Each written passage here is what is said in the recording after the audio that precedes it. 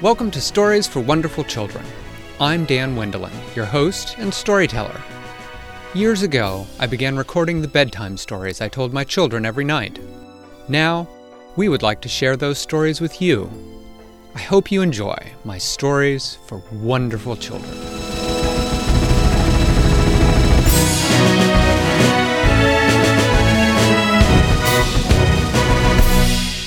Once upon a time, there was a bear. Now, he didn't have a name because he was a bear. Bears don't get names. People get names. Sometimes bears get names if a person gives them a name. And that was the crux of this bear's problem. This bear wanted a name. But he was a very large bear, and he could never get a person to stick around long enough to give him a name. Usually when he came across a person, the person would say, "Ah, it's a bear!" And the bear thought that perhaps he could get a better name than "Ah!" So he resolved that he was going to somehow find a person who would be willing to give him a name. So he walked around the woods for a long time until he finally found a cabin. And there was a man who lived in the cabin. And the man was an unusual man. He chopped wood in order to make himself a fire, but he did not grow crops to feed himself. Instead, the bear would watch him from the woods, and he would see that the man would sit at a computer, and he would type. And then once he'd typed for a long time, he would print out a big, thick set of pages, and he would mail them off. And that was what the man did. He did writing. The bear thought that this was a very unusual thing to do. Because if you're a bear, the usual things to do are to find things to eat. And that's pretty much it. And sleep. Bears like to sleep, particularly all winter. Hey, I think his name could be Eat Sleep. Eat Sleep? Yeah. Maybe. But anyway, the bear thought that because this man spent a lot of time, really most of his time, working with words, that he would be a good person to name the bear. But the bear knew that he had to have the man see him without being afraid of him. Because although the bears can be very dangerous, and even this bear could be very dangerous, he wasn't dangerous to this man in particular because he wanted him to name him. And he didn't want the man to be afraid because he wanted a name better than "Ah!" Because he just didn't think that had a very nice ring to it. So, the bear decided that the first thing he was going to do was to let the man know that he was around. So he waited until nighttime, when the man was asleep, and then he walked out into the clearing where the cabin was, and he found some muddy spots, and he left footprints in the muddy spots, big bare paw prints. And then he went back and slept for the rest of the night. And he got up in the morning and he watched the man as the man came out of the cabin, and the man saw the paw prints, and he walked around. He saw the man looking around the edges of the woods, but the bear was hidden behind a bush, and the man didn't see him. And then the man went back in the cabin. Well, the bear decided, let a few days go by to give the man, get used to the idea that there was a bear around. Then he waited until the man was outside, and he walked around in the woods loudly, crunch, crunch, crunch, crunch, crunch, crunch. And the man sort of walked back to the door of his cabin, but he did not go inside. He just sort of stood by the door of his cabin, and the bear walked off. He did this for several days. Whenever the man came out, the bear would walk around. And finally he decided that the man didn't seem to be too scared, and so he came to the edge of the clearing where the man could see him, and he just stood there and sort of made bear sounds like that. The man went back and stood right at the door of his cabin with his hand on the door and waited. And the bear waited.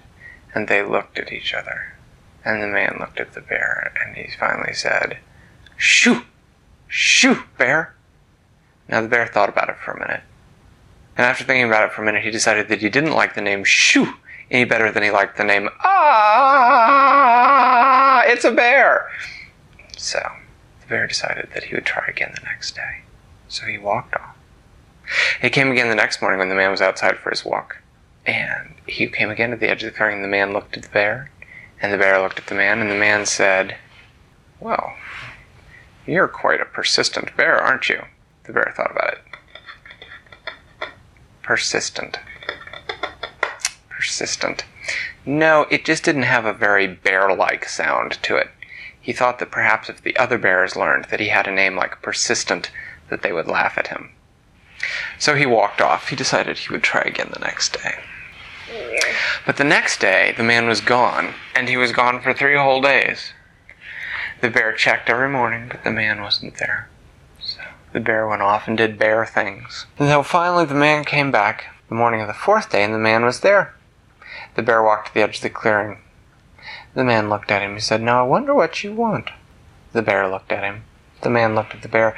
The man took a step away from the door. He said, "You are a very unusual bear." Unusual. The bear sort of liked the ring to that.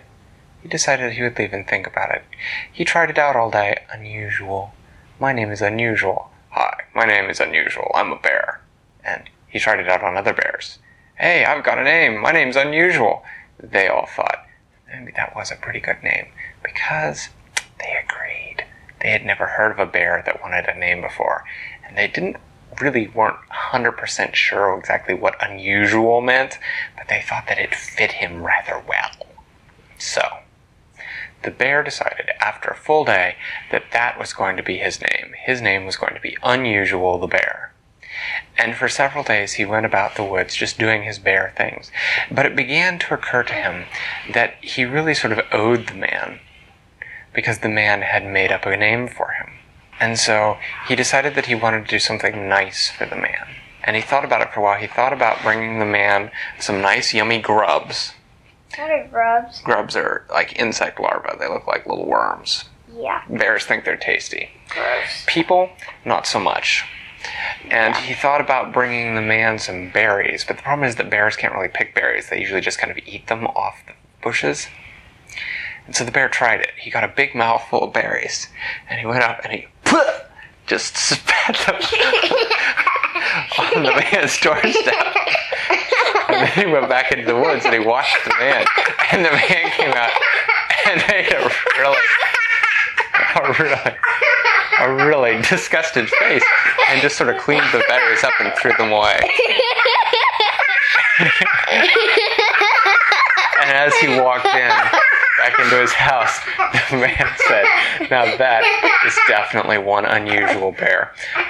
Well, the bear decided he needed to think some more. So he thought, He said, "I think I'll bring him a nice fish." And so he caught a nice big salmon. He caught it in his mouth. And the next day he took it to the man and he dropped the fish on the man's doorstep. Now, the man might have liked the fish. The bear had carried it very gently and it barely had tooth marks in it. But the problem was that the man was not there. He was off on another one of his trips. And so the fish sat there on the man's porch for 1 day, 2 days. By the time the man got back 3 days later, the fish was rotten and it smelled awful. And the man stepped into the clearing and went, "Oh, what is that smell?" And he walked over and he picked up the fish and he threw it away. He said, "That bear is insane." Now, Unusual didn't like the name Insane as much, and he thought that he needed to think of something really good. So this time he spent 3 whole days thinking, and he finally had it. He went to his favorite old tree, and he knocked a hole in it, and there inside was a beehive. And he took a great big honeycomb, and he took it and he set it on the man's doorstep. And then he went and he watched from the edge of the clearing, and the man opened the door, and he saw the honeycomb just dripping with honey, and he said, "Oh my, what a gift." And he took it into his house. And before he did, he turned and he saw the bear watching from the edge of the clearing, and he said, "Thank you, you unusual bear, you." And the bear just nodded his head and walked off into the woods. And the man and the bear never saw each other again. Thanks for listening to Stories for Wonderful Children. I created today's story, but questions and witty commentary were supplied by my children. The music was created by Brandon Thompson. If you enjoy the show, please tell someone about it or leave a review on your podcast provider. Our website is storiesforwonderfulchildren.com, and you can also find us on most social media. I'm Dan Wendelin, reminding you to tell someone you love a story.